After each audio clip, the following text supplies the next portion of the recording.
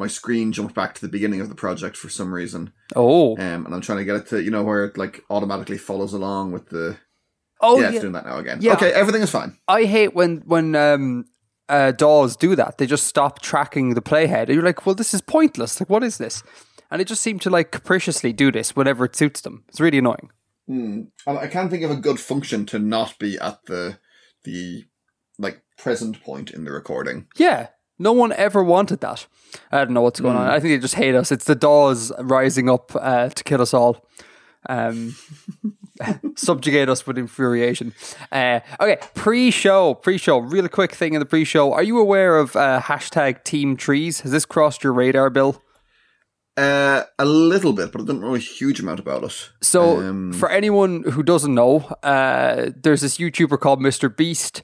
He recently hit 20 million subscribers, and he wanted to do something for that milestone. And he put the word out to the fans, be like, what should I do? And someone was like, why don't you plant 20 million trees? One tree for each subscriber. And then there's a petition, and people just wouldn't let it go. So he was like, I guess I'm planting 20 million trees. So he got together with, I think it's called the Arbor Day Foundation is the charity, and a whole bunch of other YouTubers. And the goal is to raise $1. Every dollar raised plants a tree through this charity, and it goes under the hashtag Team Trees. And I think it's teamtrees.org. We'll leave a link in the show notes. I donated some artifacts of books to the thing. I would strongly encourage people to go donate. It's super fun, and if you do go donate, check out the most. You can rank by who gave the most. And it's just really fun. Like Elon Musk is in there being all internety and weird. And then like there's like billionaires like outdoing each other to be like to plant more trees, which is like hilarious and ultimately like a good thing. So you should go check that out. Go check out the website. Excellent. Yeah. Sounds like a good cause. Yeah. So I don't know how they're actually going to like do this logistically. Because you can't just like plant a tree. Like they'll die. Like they have to be cared for, and like the correct trees need to be planted in the correct areas. But apparently, it's all going to work out. I don't know. But it's a good cause. Fantastic. And say what you will about Musk. But he knows how to internet well. I will. You will. He knows how to internet well, and he's definitely like the meme lord. Like he can get stuck in and do the internet. In a very internet-y way, and it's very fun. And if it results in him giving a ton of his money over, then it's all gravy by me. So yeah, go check that out. Hashtag Team Trees, teamtrees.org. Just give a book, plant a tree. It's a worthy cause. It occurs to me, Bill, that this is going to be a super heavy, Edgar-heavy show, because aside from the actual world building that's coming on, pretty much everything else I'm going to talk about, which is a bit worrying. I think it'll be fine. You're not the worst. Yeah, I love that. That implies also not the best. Those are your words, not mine. My words, exactly. Follow up. First item of follow up. Just real quick, some small, quick little points here. Vulcan Trekkie 45. /Vulcan Trekkie 45. We were talking about planets locking in the last show, and they reminded us that there is a formula for how long it takes for planets to lock, because this is part of the discussion in the last show, and it's on the Wikipedia page. I will leave a link in the show notes to this page if anyone wants to work out the maths. So for the person who was asking about the double planet system, if you're now working with the idea that the one planet will be ejected and the other one will slowly lock, you can figure out the sort of timescales you're dealing with, and that could be quite a fun little thing. So I'll leave that link in the show notes for people to check out. Yeah? Cool. Gugu0202, who I believe has made the show before, brought up, in response to Flag Corner, mentioned that the flags that we were talking about, the Joseon Dynasty flags, were very detailed because they were not meant to be viewed in the same way that Western flags were viewed. And they talked about how they were more kind of like banners in halls. than kind of small little things fluttering in the wind to be seen at a distance. And so that allowed them to be more involved with their design, and they didn't need to worry so much about optics. And that's a very important point, and a point I think that I and a lot of people forget when they talk about flags. It's kind of like flags do what they do in this Western context, and they've always done that, and anything that deviates from that is wrong. And obviously there's many different applications of vexillology. Yeah, that is something I do kind of worry about occasionally, that it might come off as a bit kind of Western chauvinist, some of the way we talk about some of the flags, but it is very much in the knowledge that it's coming from a Western point of view, and it's not meant to be serious. Oh yeah, for sure. Yeah. So hopefully that is understood by the audience, that it is very, very tongue in cheek. Yeah, the implicit assumption, I hope, is that everything we say with regards to flags should be labeled with IMO at the end of every statement. Yeah, exactly. Rek Jensen, who we have confirmed is Rek Jensen and not Rek Jensen. Not Rek Jensen. Yeah, so your gut was right. 1 point for Edgar.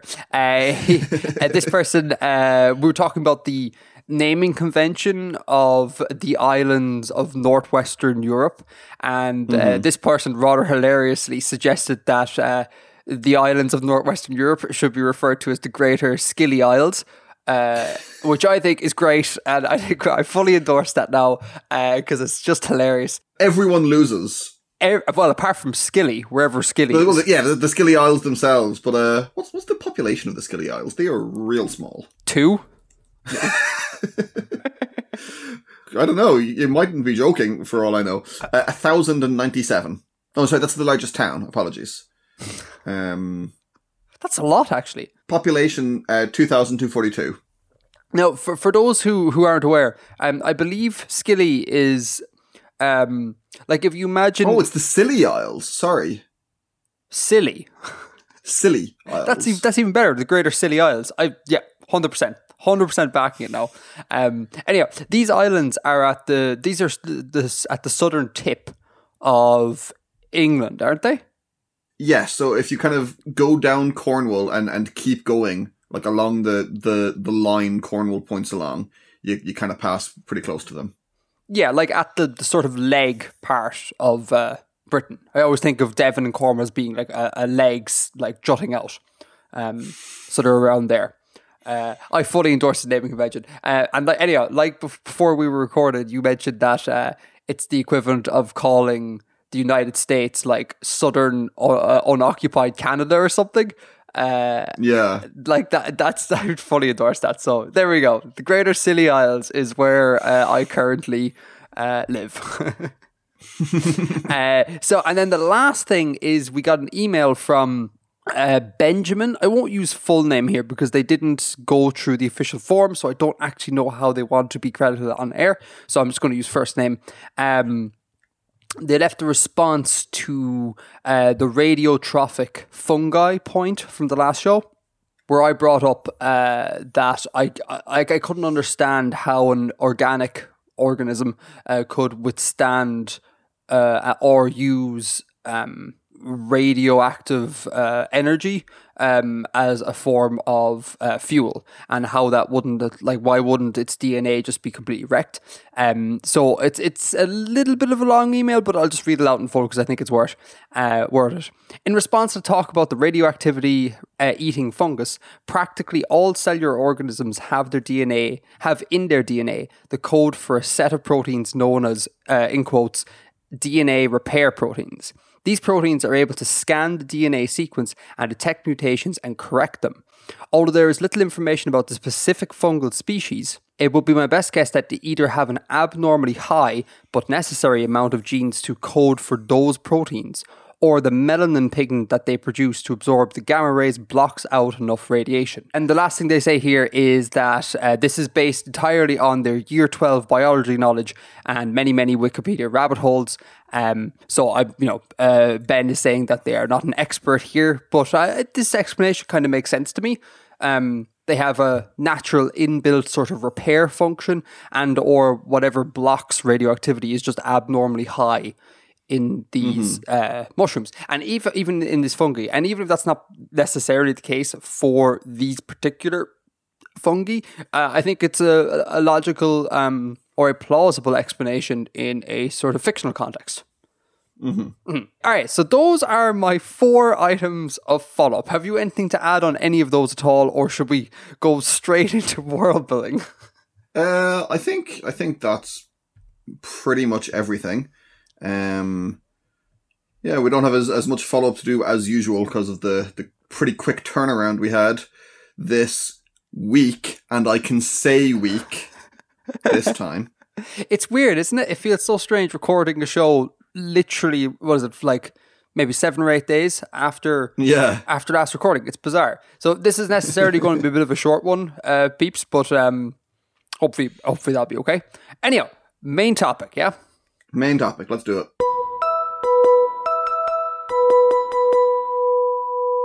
So this week, I'm really enjoying this, I have a map. Oh, 2 in a row. 2 in a row, giving the people what they want. So yeah, so give us a description. Again, links in the show notes, everyone, to go check it out. For those who can't, who haven't got the ability to access visuals, give us a rundown, Bill, of what we're looking at. So I have created a map of the southwestern American state of Mesa. The southwestern American state of Mesa? Yes. So a state in the southwest of the United States called Mesa. Wow, that came out of nowhere. It might make sense, some of this later, in Green Room. But yeah, I've been thinking a lot about Western stuff recently, and Westerns as a genre and as a concept. And I've had a real strong urge to run a Western RPG. Okay. I'm not sure if I've ever mentioned this on the show before, because I've had this idea for a while. But essentially, the map I've made here is my idea for a setting to run a Western RPG in, and to kind of have it a bit sandboxy and allow the state to encompass everything in all of the different tropes and all the different concepts from Westerns. Okay. So if I give you kind of a description of it. Sure. We have a map aligned, north at the top, as is very common. And down the center, we have a long and winding river. And forming the western border, there's also a long and winding river. They join near the bottom, and they both drain towards the east. There's mountains at the top, a large mountain range, kind of top and the central and the northwestern portion. There's a few smaller mountain ranges dotted about. There's 3 or 4 towns. I'm going to count here. 1, 2, 3, 4, 5 towns marked. I might add more as it continues. There's some forested areas in the higher altitudes. Running east-west about maybe a third of the way down from the north, there's a railway line. And where the railway line intersects the Central River, that's where one of the towns is, the largest town is. And in the southwestern portion of the map, there's of the state, there's a reservation. Is just a quick thing on the borders. You said that the west and the south, the rivers form borders. I'm assuming that big black straight looking boxy line at the top is also a border. Yes. So to the south of the state of Mesa is Mexico. And then to the west is just further territory, not yet gaining statehood, of the United States, and that black border is the national border between the two countries. Okay, hang on. So this fictional state. What's the time frame here? Because you say like unoccupied territories. That makes me think we're in the middle of like Manifest Destiny. Not unoccupied, but doesn't have statehood yet. Okay. So where are you? Still a territory rather than a state. So what sort of time frame? This is an interesting thing that I'll talk a little bit more about later. But I'm going to say post-Civil War. Post-Civil War. What dates are post-Civil War? I don't know enough about American history. American Civil War was the 1860s. I think it ended in 66. Really? It was that late? I keep forgetting that America's like comparatively young. 1861 to 1865 was the Civil War. The American Civil War. So it's post that. Okay. And does this State of Mesa, this exists in a universe that is completely fictional, or like is this bordering some actual real states that actually existed in real life? Yeah, that's a funny one to try and deal with, because if you start saying, that you're literally right to the east of Texas, then for me personally, and how I like to world build, I have to make everything else geographically consistent, and that completely constrains my ability to actually world build. Okay, so you've kind of like re-rolled the dice on the states and are seeing what's happening, and Mesa's popped up, and everything else around it is completely of your own construction. I'm going to say it's going to be broadly pretty similar, but we're just not going to look too closely at it. Okay. Maintain the kayfabe. Okay, that makes sense. And you were saying about the sort of tropes. It's a sandbox environment that contains all the tropes of westernness, of the genre of the western. What for you are those tropes? The thing I think that's important to remember is that it's not just deserts and shootouts in desert towns. And the late frontier had a diverse array of climates and geographies. So while you have the gunfights in the scrub, you've also got to have mining and forests and things. I mean, if you have ever seen, I recently was watching Deadwood, and that's set in Dakota, which is nowhere near or anything like the Southwest, or what we think of as kind of the classic, Monument Valley kind of stuff. So you've got to account for that. Another thing is sort of riverboats. That's a trope that comes up not infrequently in Westerns, and it's one that I associate very strongly from films that I saw as a kid. So I had to think, how could we fit that kind of thing into this setting? And, the Great Plains, that's all part of it as well.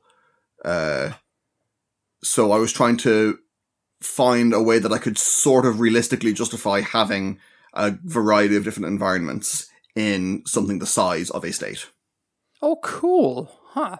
How big is this state roughly? So it would be, it's roughly, I'm not going to be too precise about these things, but it's roughly where New Mexico is. Like I'm considering the mountains at the top to be the southern end of the Rockies. Okay, sure. And that roughly is where New Mexico is. Or they come to an end, or the southern limit of them is kind of in New Mexico. Okay. So it would be something on that kind of scale. Do you know what this reminds me of a little bit? I do not. I just started watching The West Wing. I realize I'm way behind the rest of the world here. But I was reading a bit about it, and the impression I get is that The West Wing is it leans heavily into like a fictional version of the States. They'll mention events that occur in fictional cities around the States and things like that. This reminds me a little bit of that. It's kind of like, this is like fictional New Mexico. It like looks, in part looks, feels and smells a bit like southwestern, the southwestern area of the US, but just isn't. Is like a fictional version of it. I think that's really cool. It reminds me of The West Wing. Yeah, I mean, you got to have it close enough that people will understand what you're getting at without being tied down to being exactly the same. And what is it about Westerns that you like, man? What is it about this genre? Because I find this genre in its pure form utterly impenetrable.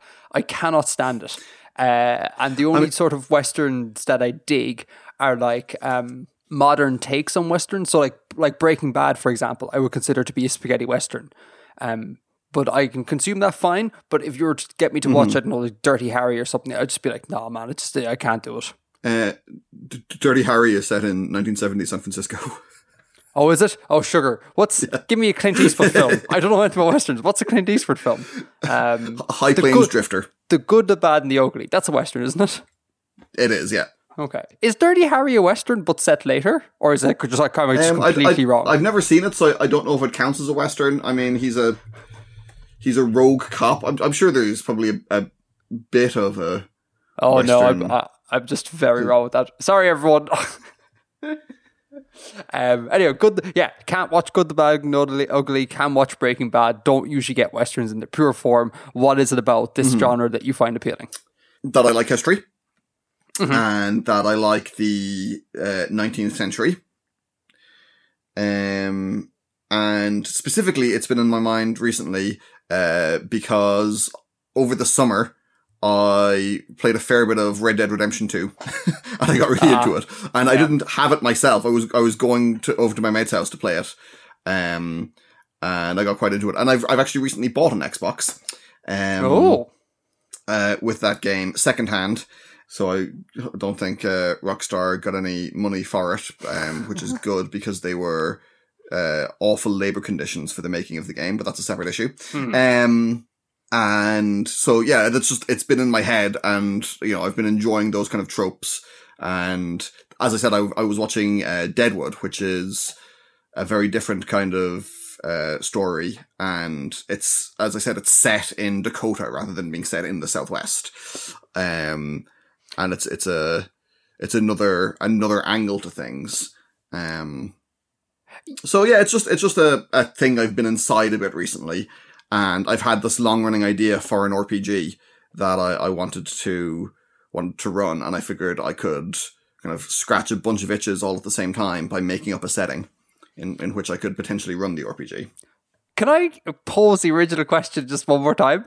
Because you've kind of dodged the question a little bit in that, like, what is? I realize that this has occurred because you've been consuming Western flavored stuff. But what is it about the Western flavored stuff that appeals to you? Aside from is history the only component there? I don't know. I mean, like I'm not super into Western films. Oh, interesting. Do you read Western literature? I bought a book that was getting thrown out of the library a couple of years ago called A Gunfight Too Many, and it was a real cheap Western, and it was absolutely terrible, and I never finished it. And I've never tried any others. I would have no objection to trying, but I never have. Okay. Yeah, I mean, I just haven't seen that many, and I'm not very good at watching films, so. Okay, all right, okay. So you're just consumed in a milieu of Western, and you dig history, and hence this map. I guess so. Okay, interesting. What have I missed? I haven't really missed anything as such, but I'm just going to talk you a bit through the different things. So the large river that's running down the center is called the Tunalini River. Tunalini, cool. And that's like a broad, slow one, kind of trying to evoke what the Mississippi is a bit like, or the riverboats paddling up and down.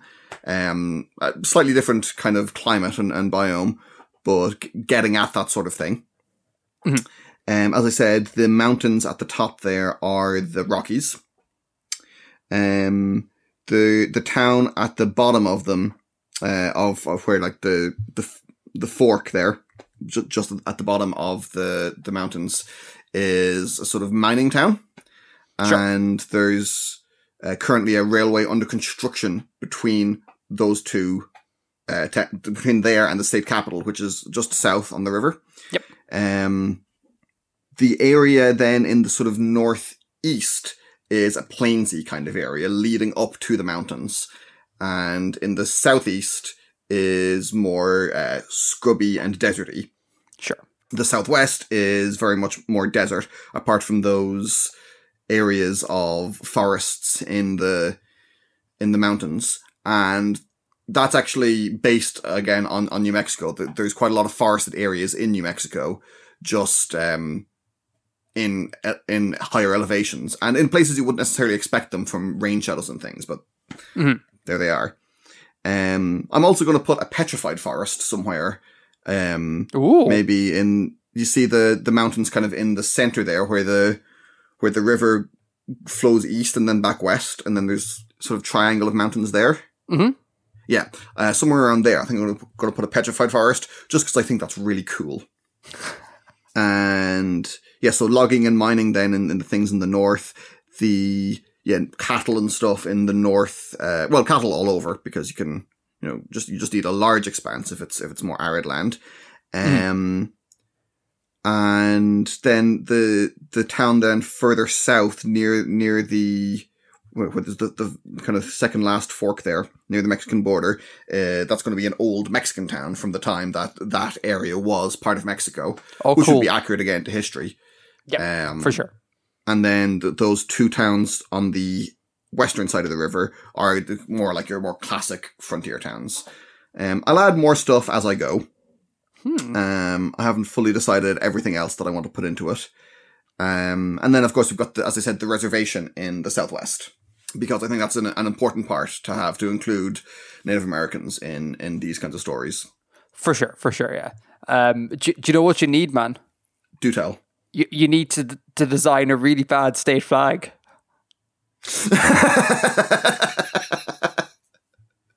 You know what? I actually might. I am only semi-joking. No, it's cool. It's cool. I like. This is really cool. I had not expected any of this, listeners, at all. Like, Bill just dropped this, and I was like, oh, cool. This is another thing from me, Karen. And like, boom. It's just like, yeah, alt US. I'm like, what is this? It's crazy. Throwing a curveball, Bill. I'm glad you enjoy it.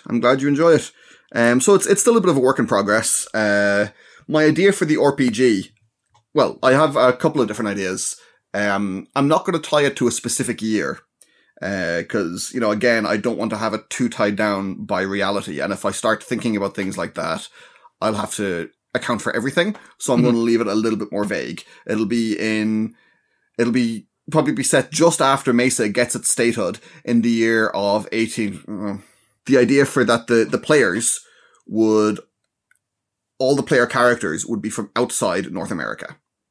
Oh. Yeah. So I think it would be cool because you have all the sort of the classic characters. And I thought it'd be kind of more fun to try and do something other than that. So the players would go off and they would find an interesting thing in history that appeal to them, or a concept from somewhere else, and then they'd have to come up with a story of why they're in the United States or why they're in North America. And yeah, I think it's just cool to kind of tie the different things together and make the players look into something other and get them invested in their own stories that way. Well, that's cool. So, yeah.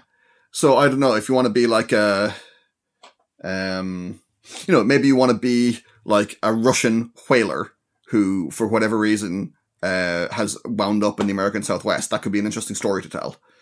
Mm-hmm. It avoids the cliche of I am the cowboy, born and raised in this town. Yeah, for sure. Exactly. Or if you want to be like a deposed member of an Arabian noble family. Oh, wow. And that would also open up like cooler things that you could, instead of just having a gun, just having a 6-gun. If you're a giant Russian whaler in the Southwest, maybe you still have a harpoon and you like to throw things at people. Or if you're a deposed Arabian prince, you're probably going to be pretty good at horses and swordplay. And I don't know, I just think that could be like very characterful and a lot of fun. Or you could just be a high school chemistry teacher gone rogue and selling meth. But only if you're not from North America. Yeah, cool, man. I enjoy. Are you? Should I do this up in Photoshop before we go live? Yeah, I might just add a little bit more. Or well, actually, no. What's there is pretty much there. I might just like slightly change the course of the railway or something.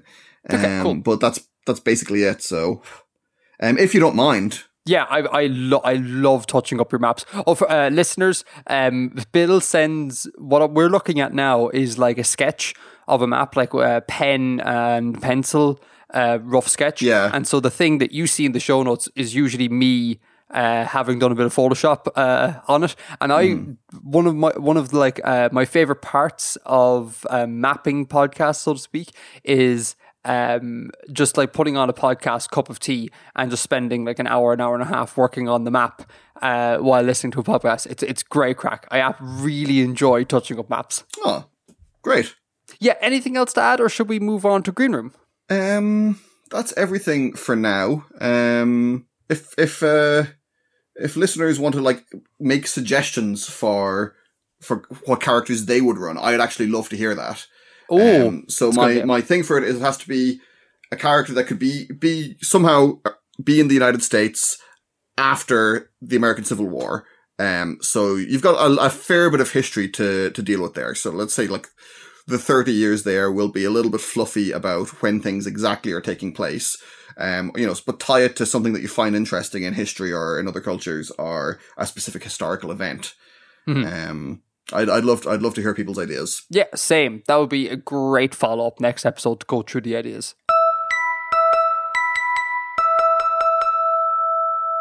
I'm just going to blast through a couple of these things. There's loads I could talk about. Stop me if you get bored here, Bill. One thing I definitely want to talk about, though, is Bank of Artifexia. It's back again. Excellent. We got, or I suppose I got a package from listener Josh, who sent a bona fide package, like it was a box, and it contained in it, there was 4 or 5 things of licorice, both salmiak and like normal licorice, 2 works of art depicting myself and yourself. There was a letter, there was 4 banknotes, and then there was a bottle of Norwegian licorice flavored liqueur. Wow. Yeah, so this is the most I've ever received from a single person. And whilst I am super happy to receive all these things, please don't feel the need to spend a fortune on licorice flavored drinks or anything for people. Keep it simple, because I always feel equal parts like happy and kind of like, oh God, this person must have went through an awful lot of trouble. This is terrible. But thank you, Josh. So, and then Josh wrote a before we get into the money, we'll just briefly go through the letter. It's a A4 page long here, so I'm not going to read it all out in the air. Couple of cool things. They started listening when they're about 11 or 12 years old, and they're now going off to college, which is just crazy that they have been listening for so long and started so young. Have we been doing it that long? Well, now they're 16, so they must be going off to college like next year, early 17. God, weird. Yeah, I guess we've been doing this for like 5 years. I suppose we have. Yeah, we're coming on 5 years. Oh, 5 years, man! It's crazy. We're so old. Oh, I'm not sick of you yet. You're not sick of me. I'm sick of me. Josh goes on to talk about his favorite episodes, how world building has affected his life, and in a sort of like trend that I'm seeing an awful lot, they incorporated world building into their sort of formal education by taking it. This is the English school system here we're talking about, but they were able to sort of set their own project kind of thing. I don't really understand how this works, but the project involved world building, which is pretty nuts. World building got them interested in studying physics, which again is class. So yeah, just really cool stuff. Then at the end here, they ask, I would imagine that I'm one of the few listeners who plays rugby and was wondering if either you or Bill ever took any interest or played at school or anything. Also asked Bill if he knows that there's 2 McGraths on the Irish rugby union team. So you ever played rugby, Bill? I played a little bit just like in PE and stuff in school, and I got like quite enthusiastic about it in 4th year. Did you? But yeah, because I never really been that much into sports for like many years before then, since I was very young. And I was like, yeah, we should like actually pursue this in the year. But no one else was that interested, so nothing came of it. Where did you play? What position? I can't remember. Oh, okay. All right. That's interesting. I was full sure you'd just be like, no, I took no interest. Because, yeah, I had you pegged as you got into sports later in life. Like, with your love of UFC is a fairly recent development. And I always had the impression that prior to that, you were kind of like, at best, like, agnostic when it came to sports. I mean, I take a passing interest, but I've never been super into it. But there was kind of we did some training for it in fourth year, because for anyone who's not familiar with the Irish school system, fourth year, or transition year, is a sort of, it's kind of a gap year within school. It's an optional thing mostly, and you get to try out things you wouldn't normally get to try out. And in this year, one of the things we did was rugby, and there was like, we were kind of a suggestion that like if like enough people were interested, we might actually play competitively against other schools, not like in a serious way, but just to make a thing of it. But it never happened. Oh, I did play rugby at school because I went to a boarding school. I remember you saying that, yeah. Yeah, and a lot of boarding schools in Ireland tend to be kind of very rugby heavy. Particularly in like Leinster, which is where the capital is situated. I didn't go to school in Leinster. I went to school in Connacht. But yeah, I got into rugby through that. I played for not that long. I think I gave up when I was like 14 or whatever. I played throughout my illustrious career. I played at out half. I played centre for a bit, and they also had me at winger because I was thin and fast, so I wasn't like the big burly lad who like smashed people in the scrum. So that was the thing. And just quick little anecdote. My most triumphant moment of my rugby career was we were playing some competition somewhere, I can't remember, and we were playing against a team called Sligo Grammar, as in the Sligo Grammar School rugby team. And our college, our school and their school always had a fierce rivalry that went back like generations. So we were playing them anyways, and we were up at the touchdown zone. We were about to score. Ball popped out. They got the ball, and then this guy ran from one end of the pitch to the other end of the pitch, and completely open field, and was going to score for the team. And I didn't really think about it. I just decided to chase him because I figured chase the guy. And so myself and himself ran the entire length of the field. And just the very end, as he got into the touchdown zone, I managed to nab him. And we kind of all like clattered down the ground in a big heap of two bodies. And there was enough, I guess, reasonable doubt that the referee at the other end of the pitch couldn't see the grounding of the ball clearly, and so couldn't give the try. And so we both kind of, after both of us are in the other end, we kind of get up, we look, and like my team is cheering and the other team has like heads in their hand, and I'm like, I guess I prevented that try. That's really cool. And I ran back and it felt really good. It felt like a real sort of like triumphant like feat of like physical endurance, because we had to run for that long, and it was that much of a lost cause, but it worked out in the end. So that was one of my favourite moments of rugby. That's a really sweet story. It's a good story. Yeah. Now, to the Bank of Artifexia contribution. Can I just ask? Yeah, go for it. Can I ask Josh if I can use that drawing as a profile picture on things? I'm sure you can. I don't know what. Like, should we put these drawings online for people to see? Because like they're borderline not safe for work. They're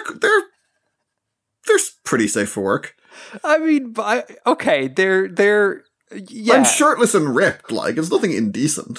Okay, no, not at all. It's just a weird one. Like, okay, I suppose while we're at this, so listeners, the two drawings that we got from Josh are Bill is shirtless and ripped and holding an eagle. And I am also shirtless and ripped, and I am holding a globe, as is fitting. In one hand. In one which is hand, the cool thing. It's not like an atlas. Like you're struggling with the entire weight of the world on your shoulders. You look quite serene, and in one hand, like you're holding it like you might hold a basketball and you're trying to look cool. Yeah, I look quite disinterested. Like, the way people who take who are really good at taking Instagram photos, they look all disinterested when they pose. I'm like that. Yeah.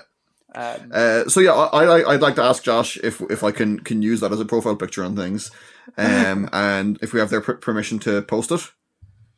Yeah, sure.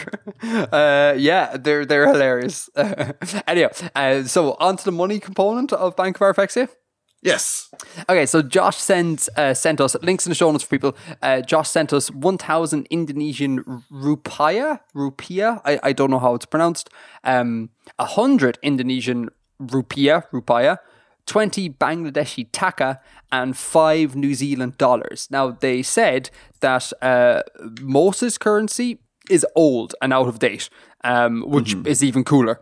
I think the New Zealand one maybe isn't, from what I recall of the letter, which I've now put away. But someone could fact check me on that. So I now have, if for people want, you can go to show notes. You can go check the Bank of Artifexia map. I now have like a huge chunk of the world done. And like Oceania is looking great now because like Australia and New Zealand are taken care of. So it's really epic. So thank you, Josh. So every continent is ticked off? Yes. Obviously not Antarctica, but yeah. Not Antarctica, but there's no money there. So the only kind of major regions that you'd need to fill in are Central America, the Caribbean, and then West Africa and East Africa. Yeah, Africa is a bit lacking at the moment. Yeah. But like, yeah, it's a difficult one though. Like how many people would have, say, Mali money, for example? Like that's. I'm sure I have Zambian money somewhere, but I can't find it. Ooh, like Zambian notes. Yeah. Leche, is it? If you find it, do you want to send them my way? Please and thank you. If I have more than one, kwacha.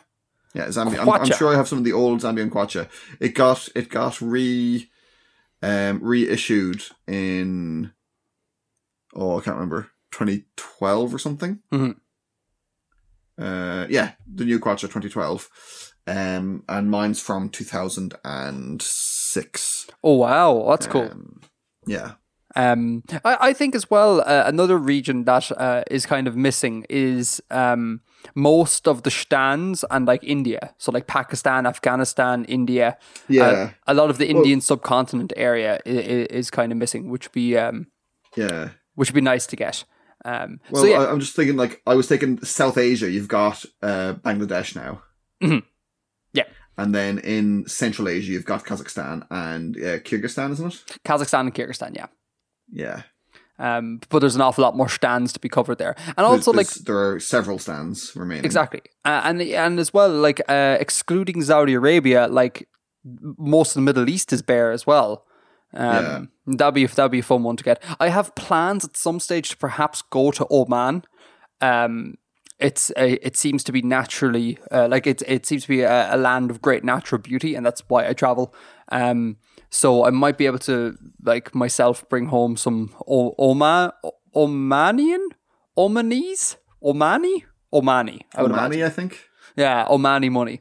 But anyway, people, have a look at the map in the show notes. And if you happen to have the lowest denomination of any currency that is not yet covered on the map, and you'd like to send a letter to the Bank of Artifexia and perhaps get it read out on air and have your questions answered, consider doing that. All the details are in the show notes. Sweet. Cool. All right. So that is Bank of Artifexia. Quick update on the marathon. Yes, I've been dying to hear about this. Yeah, Bill, it did not go well. It was not good. Okay. So it was really quickly, it was a calamity of like bad luck. I ended up a week before the marathon, I got sick. I was still sick on the day of the marathon, and the night before the marathon, I didn't sleep very well. So I came to the start line like a zombie, and I was like, I'm just gonna run until like my body just stops. Like I knew I wasn't going to do it, and I did the half marathon. The route runs just by my front door, and the half marathon point is like 200 meters down from where I live. So I ran by the half marathon point, was like, this is not going good, and I just quit and just went home. So that was unfortunate, but hey, what can you do? It was out of your control.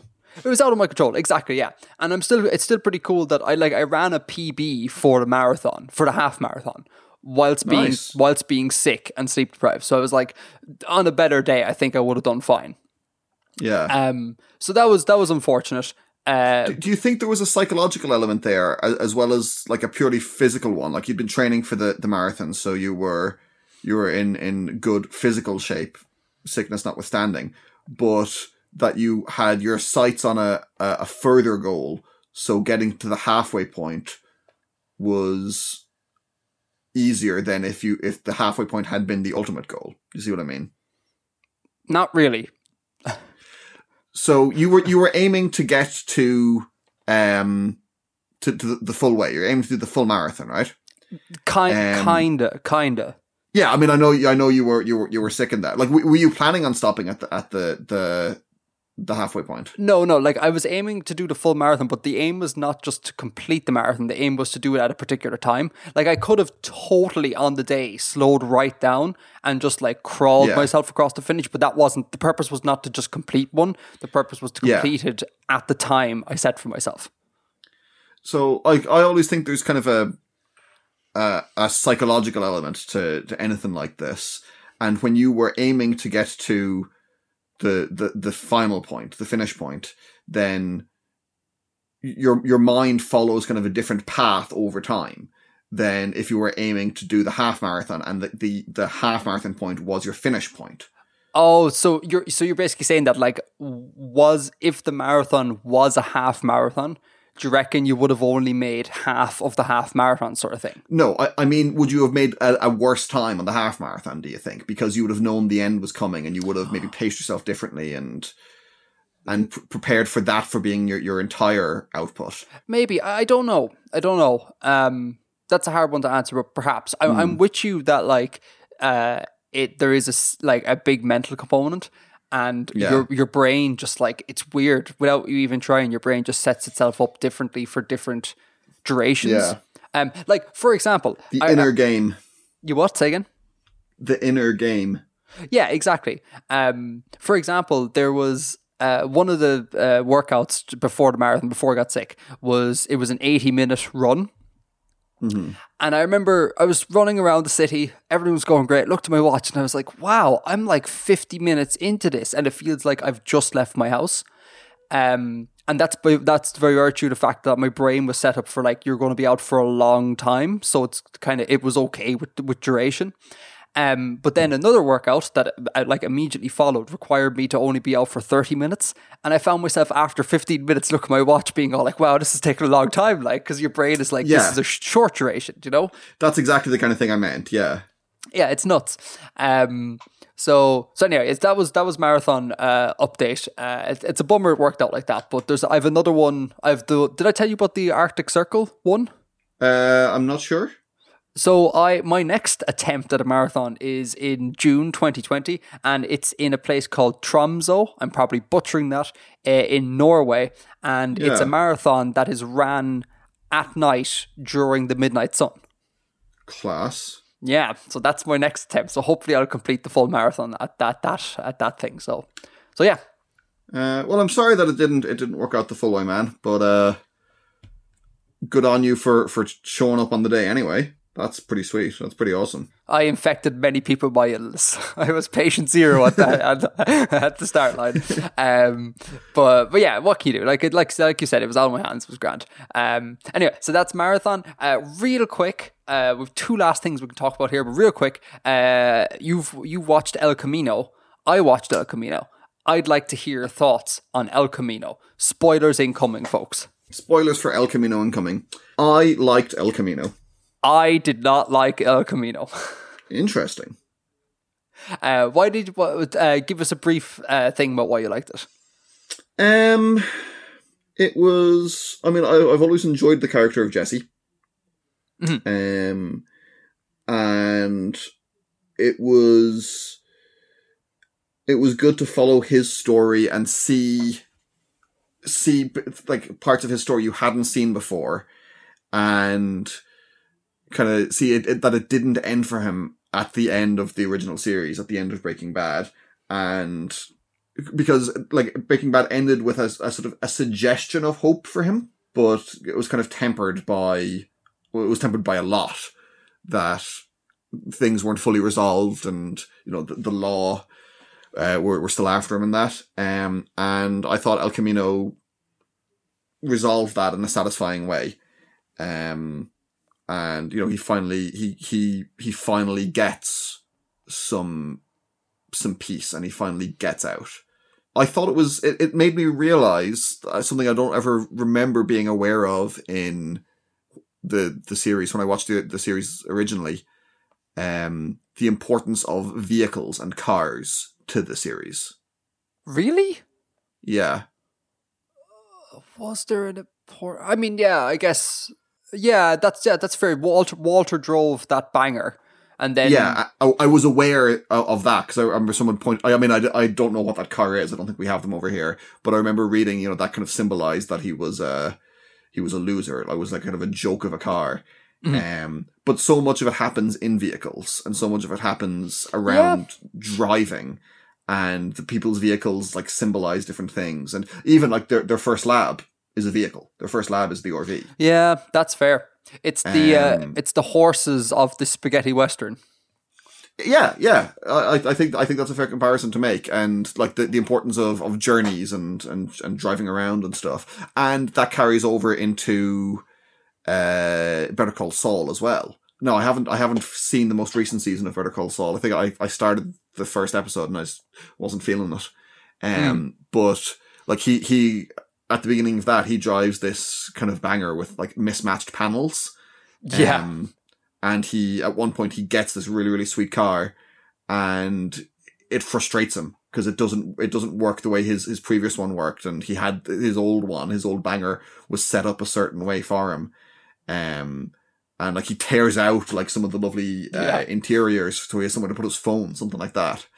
That was a real good bit of visual storytelling, because like clearly the symbolism there is that like he knows that he's crooked, and that's where he's comfortable, and he's trying to force himself to be like an upstanding lawyer, and like it doesn't work, and it makes him uncomfortable, just like this car that an upstanding lawyer has is uncomfortable to him. It was a really good bit of visual storytelling. But El Camino. So why didn't you like it?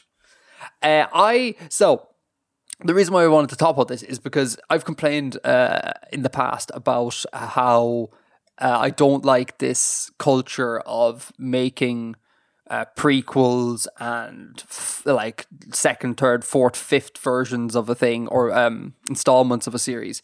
And I think this El Camino exemplifies or sort of highlights the pitfalls of this, because it's a movie that didn't need to get made, that kind of is too almost narratively prescriptive, and that is completely unoriginal, and it was only kind of made, I'm assuming, to just kind of like, we need to make more books off the Breaking Bad brand.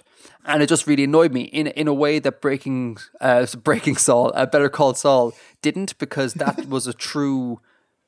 It didn't play like a prequel or anything. It played like an almost like a different genre. It's like a courtroom law legal thing, which is completely removed from what Breaking Bad was. El Camino is an extension of Breaking Bad that didn't need to get made, that was narratively a bit dull, that steals our imagination away from us and makes something concrete when I don't think that should be made, is my opinion. Because like the thing, I question why we all needed to find out this about Jesse. Like, it's so much better, I think, if you leave stories untold and then they they are made manifest in your mind. You know, like the story of Jesse exists in your mind, and what exists in your mind is going to be way better than what anyone can put on screen, because you can have multiple versions of a story running in your head at any one time, and the speculation about like, oh, I wonder what happened to Jesse is so much more fun than like, here's exactly what happened to Jesse, there you go. It's kind of as you intended, as you would have thought. He got free and he escapes, and that's it, and everyone lives happily ever after, and it's just kind of like unnecessary. Yeah, I don't know. No, I kind of see what you're saying, but I don't think any of it needed to be made. Like, I don't think Better Call Saul needed to be made either, but it's still, you know, it was still good. And I liked seeing how it happened. And, like, his story isn't over, because it is, like, we learn he gets away, and then he gets to start afresh, and we don't know what happens to him from that point. Like, I think if it was a new story about Jesse in Alaska, I would definitely be on the same page as you. Yeah, but like the end of El Camino has more of a final note to it than the Breaking Bad, and because of that, it kind of like, you just kind of like park it as like, oh, that's done. You park it in your head like, oh, that's done, and any further imagination or speculation or rumor or hanging out on the internet discussing the fate of Jesse is just that is at an end now, because it's just like he lives in Alaska happily ever after, because that's what's very heavily implied by El Camino. And I think that I don't know, it's too like, we need to tie everything up here. It's like, no, we can leave all these loose ends. It's too neat, yeah. Okay. And like, we can leave all these loose ends and allow us to speculate and allow the world of Breaking Bad to live on in our minds. And you don't need to milk it for all it's worth and, like, you know, finish off every story and like, just, yeah. I think it's a bit of a stretch to say that's what they're doing. I mean, they made a sequel film about a character. I mean, if they had planned like a whole trilogy about all of the characters or something, maybe. But. Sure. Yeah. I guess I hope that never happens. But you could see, I would imagine that if you take someone who has less integrity than, say, Vince Gilligan, because I'm under the impression that he is extremely good at what he does and cares a lot.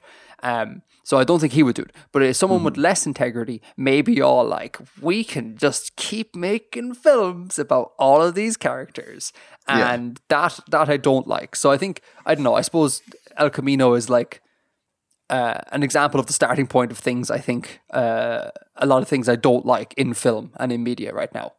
That's fair. Yeah, so that's why I didn't like it. Also, I know it's not a big deal, but like, everyone's older. And like, that's just, it always weirds me out, because like, Jesse looks really different from Jesse in the show. He looks so much older, like, and he's gotten a bit heavier as well. And you're kind of like, well, hang on now, you're meant to be like in slavery.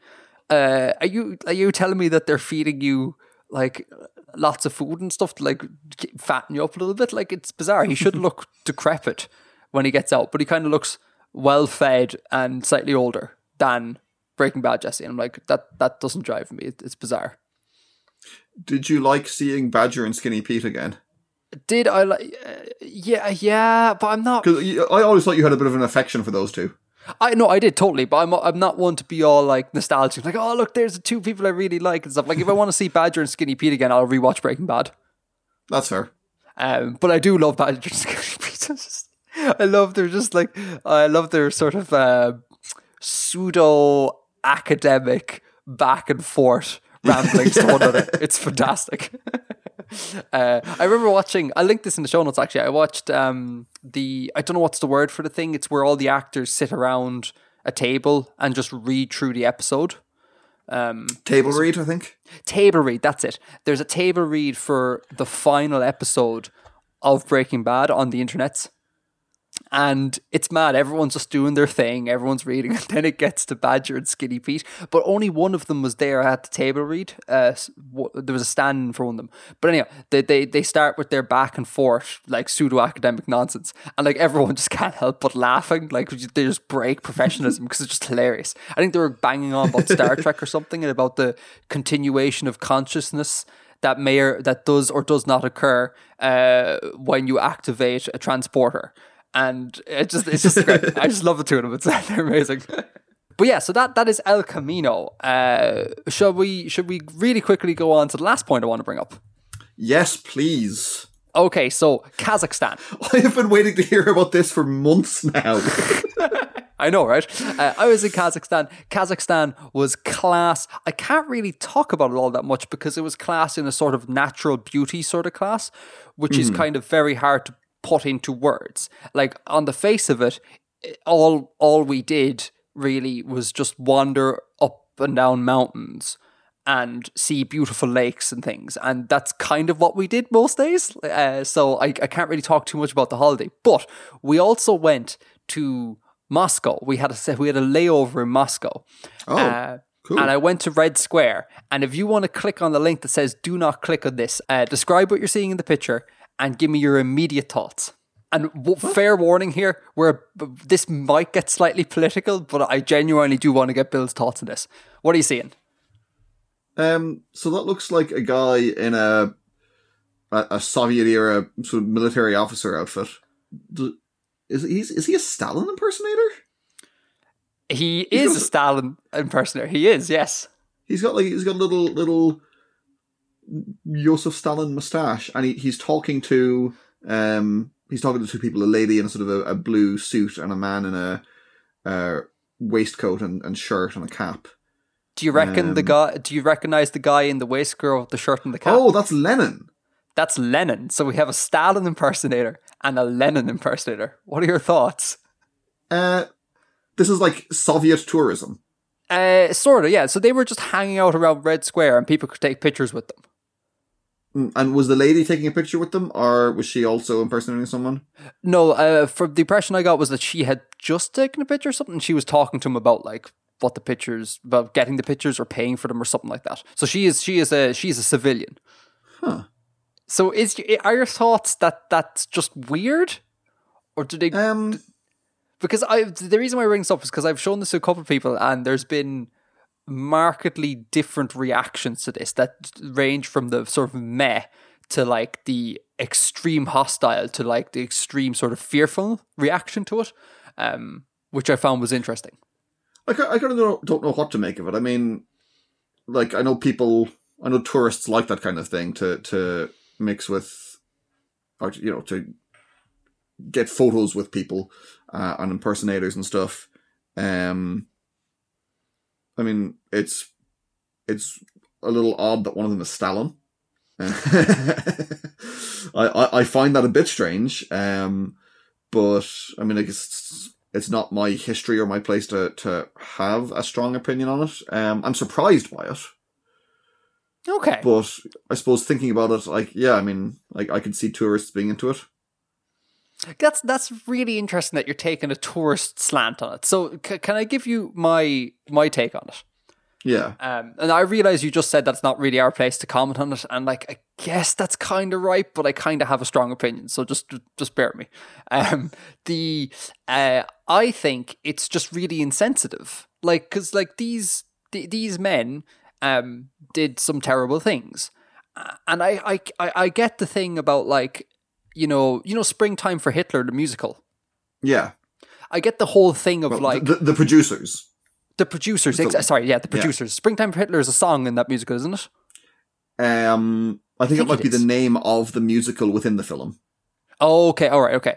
But anyway, so like that, I get the idea of like making fun of monsters is like cathartic. Is a form of catharsis. Like, I get that, but like, there's also the sort of like making them seem innocent and objects of kind of friendliness and fun and characterizing them is, I don't know, it's really just, it doesn't sit with me very well. So if you're a tourist and you come to Red Square and then there's big old friendly Stalin coming up to you, being like, do you want to take a picture with me in front of the square? It's like, yay, fun time. Everyone loves Moscow. It's like, that's, I don't know, man. That's like helping whitewash history. Do you know what I mean? Just like, Forget everything you know about how terrible the person is that I am impersonating here. It's cool. You're in Red Square, fun picture, blah, blah, blah. And that's, I don't know, that's just, it made me feel really uncomfortable. Yeah. To see that. Now, that was my reaction. Do you want to hear the reaction of another person that was an interesting take? Yeah, I do. So this person, who will remain nameless, this person's take was that this is not just an innocent sort of making light of history, the way I took it, as it's like state sponsored ideological warfare, right? So like you as a tourist show up in Red Square and like say as a Western tourist, like who has been fed the narrative that Russia and the Soviet Union are like these evil entities who seek to do wrong in the world. That's what you've been fed your entire life. You come to Russia and you see all the friendly Russians, like, you know, everything you know about Stalin is actually just like inflated Western propaganda. Over here, he's like this fun character, and you go hang out with Lenin and Stalin. They're actually not as bad as people say they were. And then that sort of idea that like you come home from that with perhaps a changed opinion on Russia, and that perhaps this is like the state putting these people here. That was that person's take. What do you think of that? I think that can be true without being deliberate and explicit. I think the ideological apparatus of the state doesn't need to explicitly plan to do things like that, but I think it can exist and serve that purpose nonetheless. So you're saying it doesn't necessarily have to be Putin making a call that like faux Stalin needs to be out and about. It's just there's something in the air, and this kind of just all happens. Yeah. Okay, that makes sense. Yeah, I can certainly potentially buy that it is fulfilling that function. I would be skeptical that function is being deliberately dictated. Okay. And like, if it's possible that function is occurring, what is your response to that? Like, are you filled with like, would you have an anger take on that, or a worry take on that, or would you be frightened? I would find it unpleasant, and I would find it gross. But I mean. And this is not to in any way downplay that or downplay any of the issues at hand here, but that is just standard for all empires and hegemonies to do that kind of thing. Sure. Like there's Churchill impersonators. Yeah, that's fair. There's films about how great Churchill was, and he planned an entirely unnecessary famine. And he deployed troops against strikers, you know? Yeah.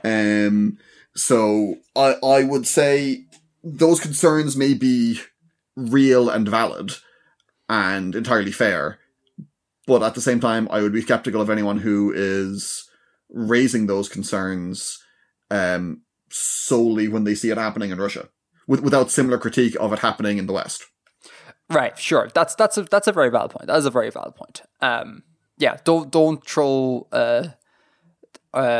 stones if you live in a glass house, sort of thing. Maybe. Yeah, or exactly. Yeah. I mean, like there's wildly popular musicals idolizing slave owners. You know, completely uncritically idolizing slave owners in America. Yeah, that is I'm assuming you're referring to Hamilton, and that is crazy to think of when you're all like, wow, like, you know, Washington, he was this really like wonderfully patriotic dude who believed in democracy and all the good stuff in life, and then you're like, he also owned slaves, and you're like, ha. Well, I think I read recently one of the reasons he got offered the position he got offered as the general of the Congress or whatever was because he was one of the largest slave owners in his region. So, you know, yeah, there's that. There's that. It's crazy. On the Churchill thing, do you know what I always find nuts? Listening to World War I and World War II media, documentaries and podcasts, and people who use the word great in relation to Churchill, and it's like great is one of those words in the English language that is not it's not sufficient in many ways, because great like implies like almost like kind and like productive. It implies good. It implies good, but you can be like in many ways, like Hitler can be termed great because he did big things that had real and significant consequences. But it would feel it could bizarre. be an expression of the magnitude of his influence. Exactly, but it would feel bizarre to use the word great there because it does have that good connotation. So every time I'm listening to a World War II or one or two documentary and they mention like the great Winston Churchill, I'm always kind of like, I know what you're getting at there, but great is a squirrely word. Like, it's bizarre. It's kind of weird to use great to describe. Was he the Home Secretary that deployed military auxiliaries against British subjects? I think he was. I've no idea. Maybe yes. I mean, he was behind the auxiliaries and the Black and Tans. Yeah. Like he oversaw their deployment in Ireland, and the Irish were subjects of the British Empire. Sure. I think a lot of times when people use the word great in reference to Churchill, they kind of are using it. If they're using great is in terms of good for Churchill, they're using it only really looking at his actions on the continent. Yeah. Without ever really thinking about Ireland. Like no World War I or II documentary I've ever watched ever touches on what occurred in Ireland during those times. And any talk of Churchill is always like, like as in like he warned against Gallipoli. He was this great man who had great foresight, who understood that like going into Gallipoli was suicide and no one listened. And if everyone just like listened to Churchill, everything would be great because he is great. That's all true. But they also then don't mention what goes on in Ireland. Yeah, if I remember podcast correctly, he was, I think he was Admiral of he was something. Lord of the Admiralty. Yeah, sure. And he saw that, I think he was like, we should not go into Gallipoli for what was the bloody reasons? There was some explicit reason why they shouldn't, and they did anyways. Like he was fair enough. overridden. I thought he was behind it. I had that the wrong way around. Fair enough. Oh, I could be wrong now. You're breaking me down to it, but I thought that was it. Listen, listeners, fact check me if I'm totally talking about a hoop. I'll correct it. I'll correct it next episode. But yeah, there certainly were, aside from Gallipoli, there certainly were times where Churchill was a commanding leader. Yeah. And that is true. And it's also true that he was very not okay in Ireland, And in most of the rest of the empire. Yes, and most rest. Yeah, for sure. But anyhow, that is all of Green Room. I'm sorry, it was a very long Green Room. We had the bank, we had Kazakhstan. What else did we have? We had the letter, and we had El Camino, and we had the marathon. Yeah, we had a lot in that. I'm sorry, it was a very Green Room heavy thing. This is what happens when we record once every week. Anyhow, do you have anything to add? Or should we wrap it up for this week? Let's wrap it up. Cool. All right, Bill, it was a pleasure. Thank you so much for recording on such short notice. My pleasure as well. And such short turnaround times as well. Listeners, thank you very much for listening. Like we said in the last episode, because of the fact that we were delayed for just reasons, hopefully there'll be another episode like within 2 or 3 weeks of this one as well. So stay tuned for that one. Thank you for listening. Thank you for supporting the show on Patreon. Go check out some Bill Polian merch. It's all fresh off the presses. Hope you enjoyed. Until next time, Edgar out.